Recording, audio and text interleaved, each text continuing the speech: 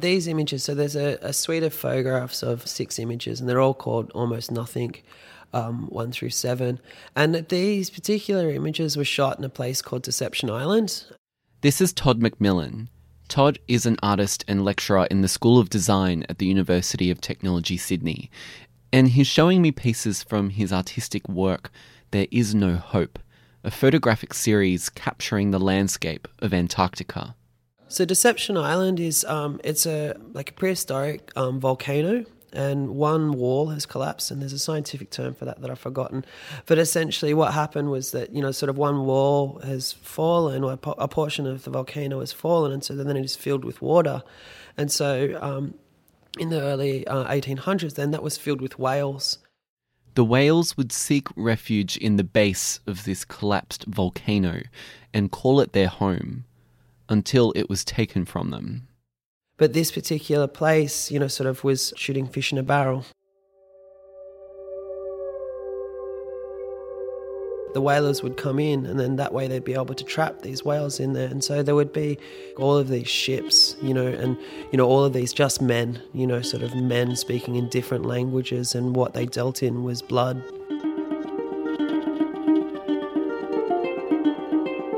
And then so they just killed whales, they killed each other, and then, they would process this, they would process the fat, on the land, and what is still there is the remnants of this sort of processing station and these big iron cylinders, and they've all now collapsed. As you can see in the foreground here, there are 2 crosses which then, sort of signify, sort of the human death that occurred there. Meanwhile, not recognising that, sort of the bottom of this volcano now, literally has, sort of tens of thousands of skeletons of whales that were then just slaughtered. Just that sense of so much death here. I think everyone should really look into the history of whaling too, that a lot of the Western wealth is built off the blubber of whales. Sort of New York itself is based off that. The Derwent River in Tasmania was once full of whales. I've never ever felt such a profound sadness than in this area. That sense of does the landscape actually have, sort of a language, have a feeling? This was one that was, sort of palpable. The hair stood on the back of your neck, and there was almost sort of like a quiver. It was so overwhelming. This particular photo of Deception Island was just one in a series that crafts a visual story of not only Antarctica's history, but its future. A lot of what underpins my work is this sense of, the sense of the sublime, that the individual being overwhelmed when confronted with nature, and it's that point where it passes beauty to sort of encapsulate a sense of terror. And for me, there'd be nothing more, nothing that speaks to that sentiment than Antarctica. For me to take photographs there, it was something that, I think there is this sort of very natural attraction that we have for this place, this uninhabitable, this large place, this sort of ancient thing that was one of the last things that, we were able to sort of futilely conquer. We'd get down there and be the first one to get there, for what? For this actual exhibition, you called it There Is No Hope. That's a pretty grim title to have. Well, why did you call it that?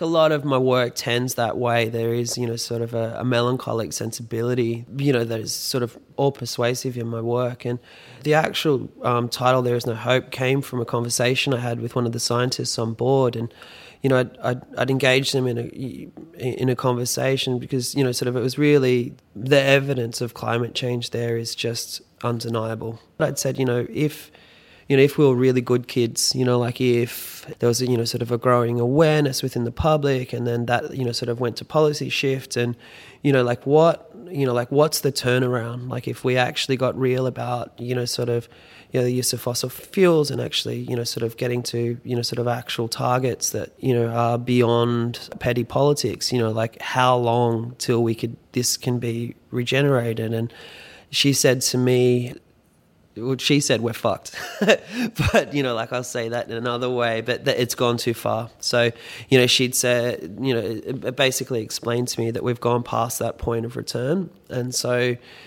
where we're at now is, sort of about to sort of try and like slow rather than fix. And so that for me, sort of became this sort of really interesting idea, terrifying idea that, there is no hope. There's no way for us, to actually fix this. And it made me think of the scene from Annie Hall, like Woody Allen's film, where the young Alvy Singer, was supposed to be the Woody Allen character, is sitting with his mother, and he's in front of a doctor. He's been depressed. All of a sudden he can't do anything. And the doctor says, why are you depressed? And the young boy says, the universe is expanding. The universe is expanding? Well, the universe is everything, and if it's expanding, someday it will break apart, and that will be the end of everything. And so the scientist's reply is, well, that's not going to happen for millions and millions of years. We've got to try and enjoy ourselves while we're here, huh? For me, sort of in the face of ecological endgame, that became, the doctor's response became sort of really indicative of what, sort of the political positions of our leaders and of, conservative media, and that sense of going, it's not going to happen for ages, so what are we worried about? Like, even if it's going to happen at all. And it's sort of like, like 2% of scientists sort of are suggesting that it might not happen. Like, that's bullshit, This sense of, like, what do we do? The sense of the blending of the ecological and the existential, the sense of if we're in an end game, like, what do we do now? Do we just, like, forget it, and enjoy ourselves while we're here? Do we just drink? Do we party? Do we just forget it and just sort of go all out, whack the air conditioners on, drink more water from plastic, and, like, what does it matter if it's all over? And so, the idea of there is no hope then, becomes a poetically, sort of grim thing to say that there is no, but then what? Are we willing to actually, at that point, like, as a species, are we able to go, well, stuff it? There is hope within me that is not something that we can say, that giving up wholeheartedly. And so to say there is no hope is to sort of, provocatively suggest, are you willing to embrace that idea that there is none?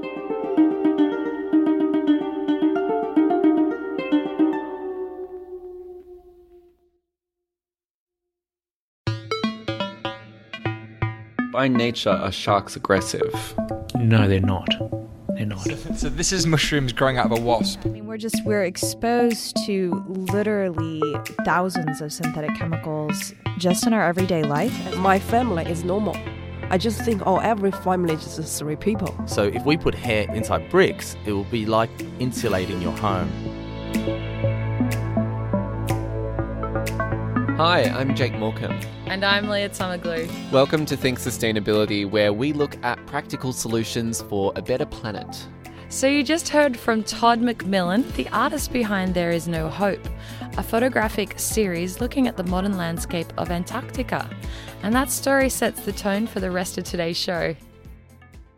You'll hear 2 interviews looking at 2 different angles of how we need to work to preserve Antarctica, the international law and policy in place to protect it, and the science telling us what's happening now and what's going to happen in the future. We're going to start by looking through the eyes of a scientist and how they see the effects of climate change impacting the icy continent. Katerina Petru is a lecturer in the School of Life Sciences at the University of Technology, Sydney, and just 5 days ago arrived back in Australia after an Antarctic voyage. What makes Antarctica unique and incredibly biodiverse is the marine life. So the marine life are essential and they interact with the land. So you have seals and penguins and birds, seabirds and all of these things, but they're dependent on the marine environment. But one of the most remarkable things about being there is you can actually walk along the coastline or the beach and you have animals coming up to you. I mean, this is such a unique experience in the world today because they have no fear of humans. And you see this pristine environment where animals are curious and they come up to you and sort of think, well, what are you doing here? And who are you? What animal are you? So to not protect that, I think, would be incredibly sad. But also think about it. You live in the South Pole. Where are you going to move to if it gets warmer? There is no further south to go. They're already as far south as they can be. What animals were coming up to you? Oh, you get little Adelie penguins, very curious. Most of the penguins are curious, so the emperor penguins as well.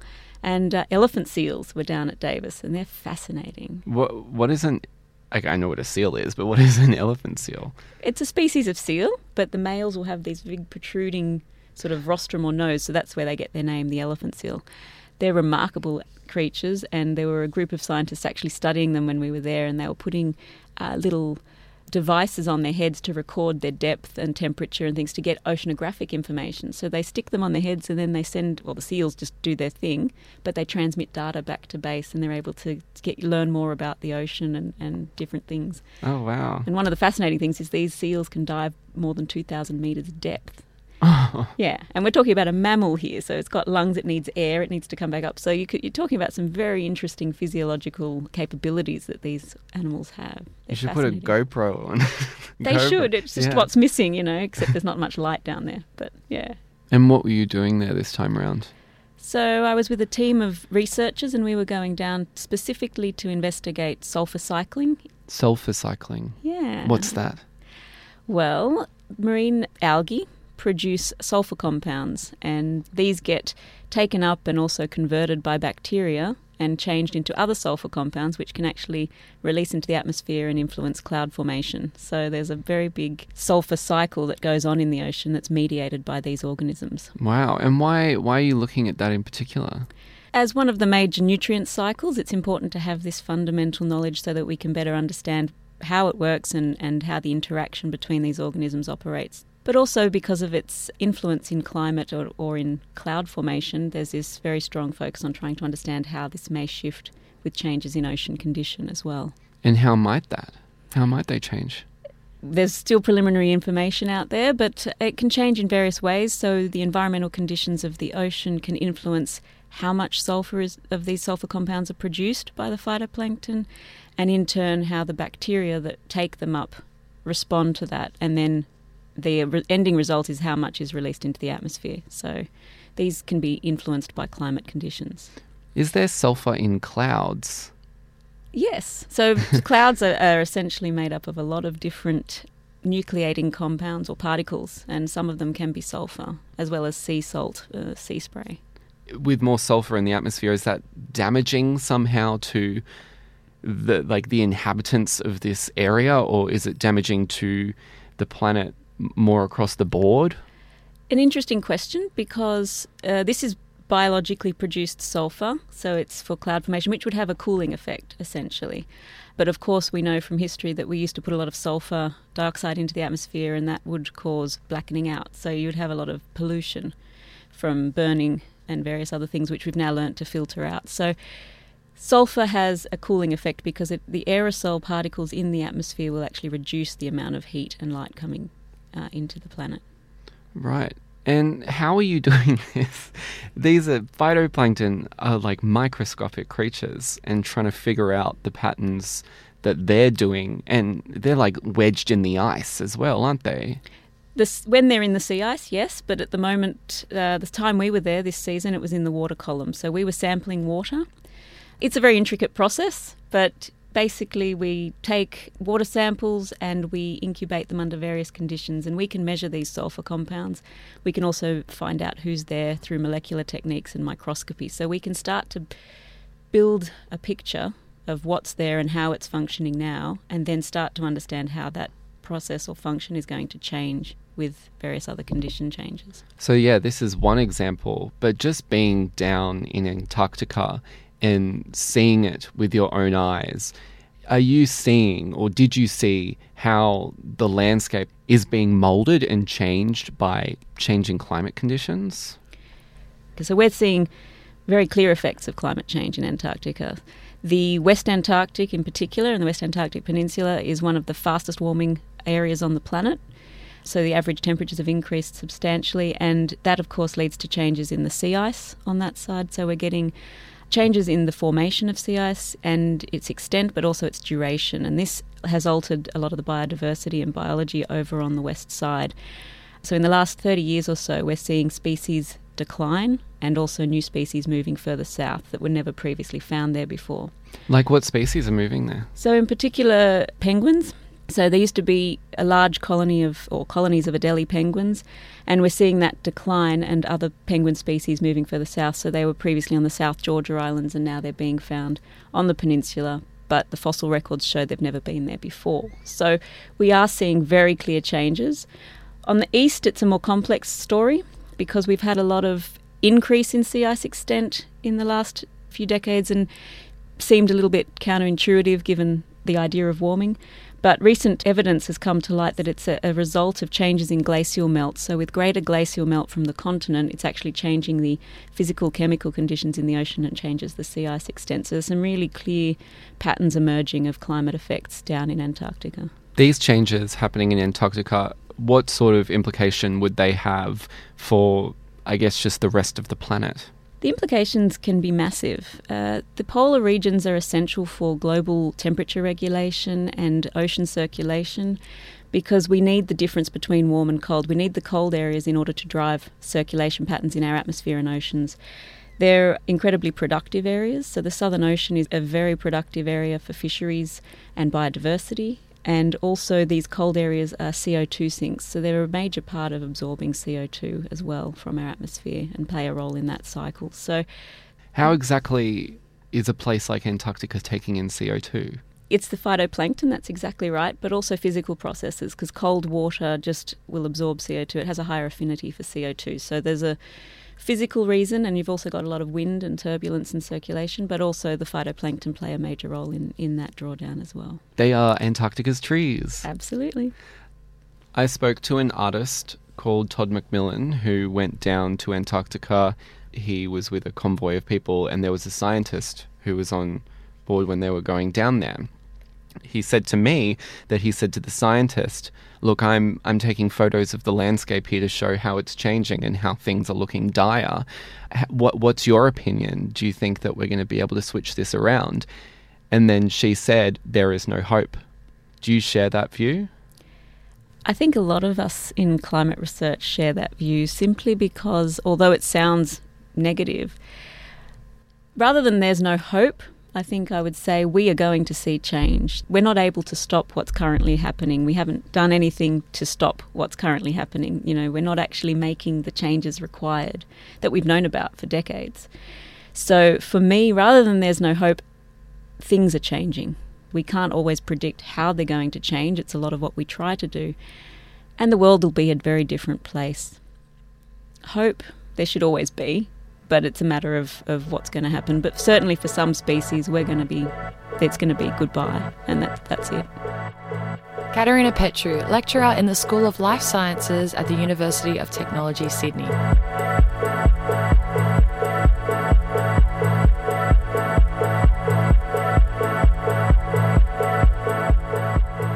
You're listening to Think Sustainability on 2SER. Today, Antarctica.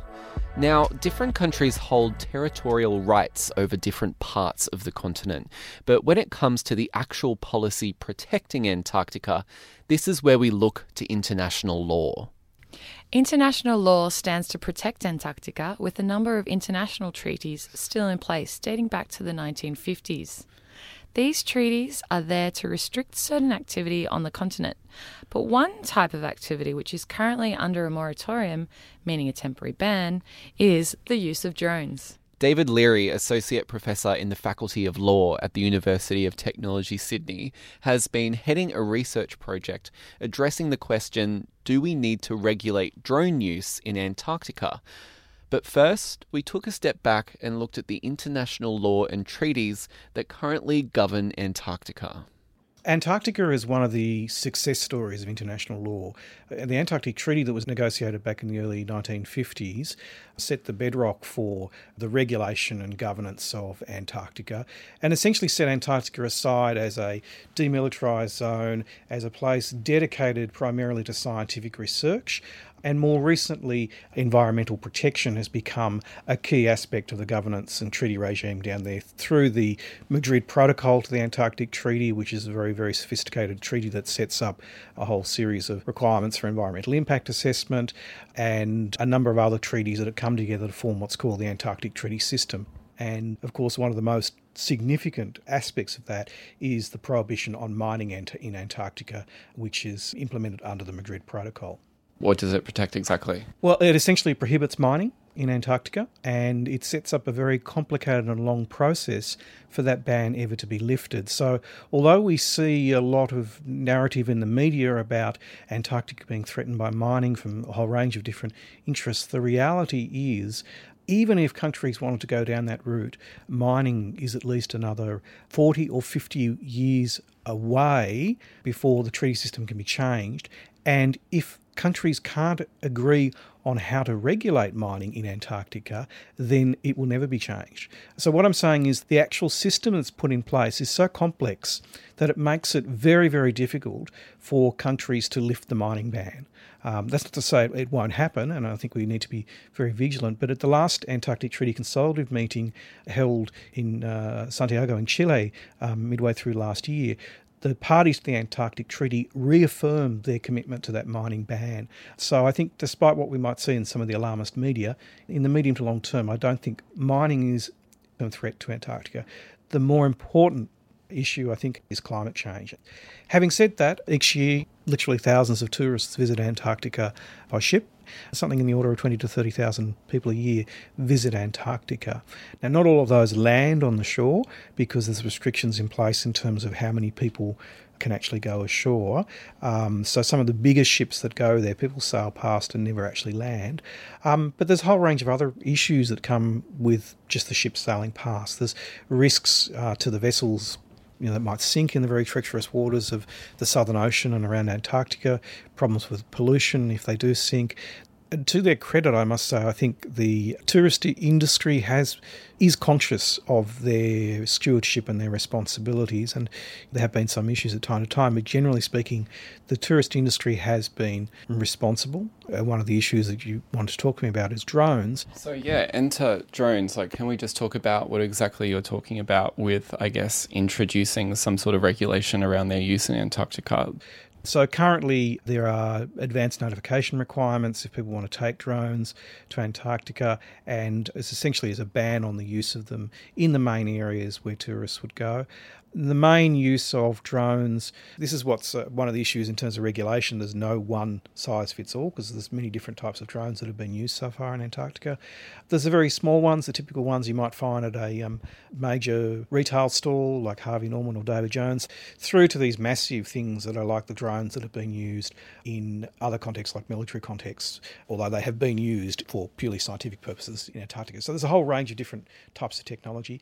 Some that can stay up 15 minutes, others that have flown for 19 hours across Antarctica. There's two main issues. One is the safety issue. So Antarctica is a very treacherous environment to be operating aircraft.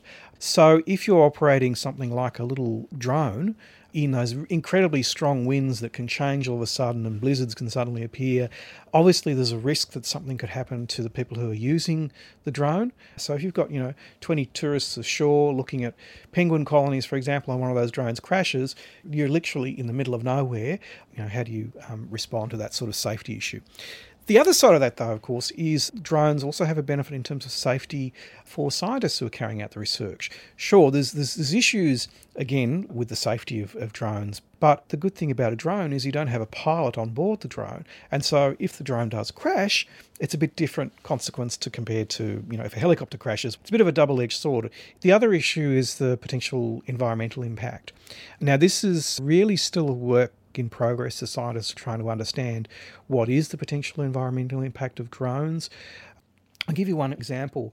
So you've got some nesting colonies of penguins, and they're there with their chicks. Their main predator is a bird called the skua, and the skua hovers over the nesting grounds.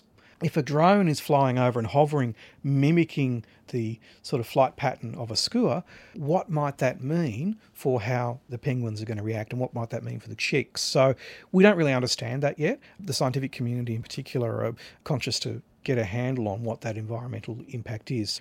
Now, having said that, in terms of the scientific community, and remember, one of the main pillars of Antarctica is about scientific research and the huge amount of scientific knowledge we can get from carrying out research in Antarctica. Drones offer an incredibly valuable new platform to carry out scientific research.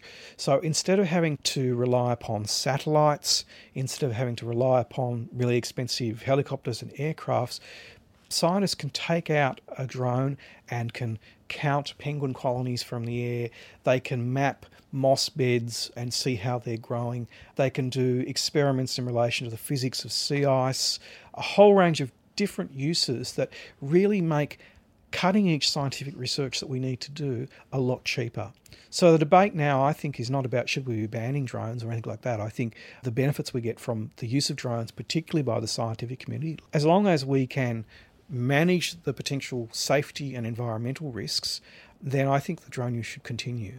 And then I guess what is the point of regulating drone usage then in Antarctica? What's the best thing to come from that? Well, you don't want anybody who isn't familiar with the wind conditions in Antarctica and has never flown. You wouldn't want you or I, for example, just to go down there with our drone and fly it around and not be conscious of the risks. What they're proposing and what they're starting to implement now is a process of risk assessment, making sure, for example, that you understand what the potential risks are, where you're going to operate, what impact will that have on other aviation in the area, but also making sure that the people who are flying the drones are properly qualified, that they have experience. You want to make sure that if somebody's going to be flying around a base or flying it off a ship, they have some experience in actually flying it. So it's things like pilot training, risk management, the technology itself, making sure it's safe. Now, in terms of the tourist industry, there's different issues there as well. Obviously, one of the things that people go to Antarctica for is because it's a pristine, isolated wilderness. It's a beautiful place. Do you really want a drone buzzing over your head when you're trying to observe penguins? So, what's the impact on the other tourists that are there? So at the moment, there's a moratorium with some limited exceptions in place that the tourist industry is looking at the issue. And on the other hand, the scientific community have put in place these very good detailed guidelines. I guess the question is, do we need one regulatory regime that applies to all activities rather than two separate ones? And that's a work in progress. David Leary, Associate Professor in the Faculty of Law at the University of Technology, Sydney there. Thanks for listening to the show. Think Sustainability is a collaboration between the University of Technology Sydney and 2SER Radio. If you like the show, make sure to subscribe on your favourite podcast app. Just search for Think Colin Sustainability. You can also find us on iTunes. For more info, you can also head to our website, 2ser.com/Think Sustainability. I'm Leah Summerglue. I'm Jake Morecambe. See you next week.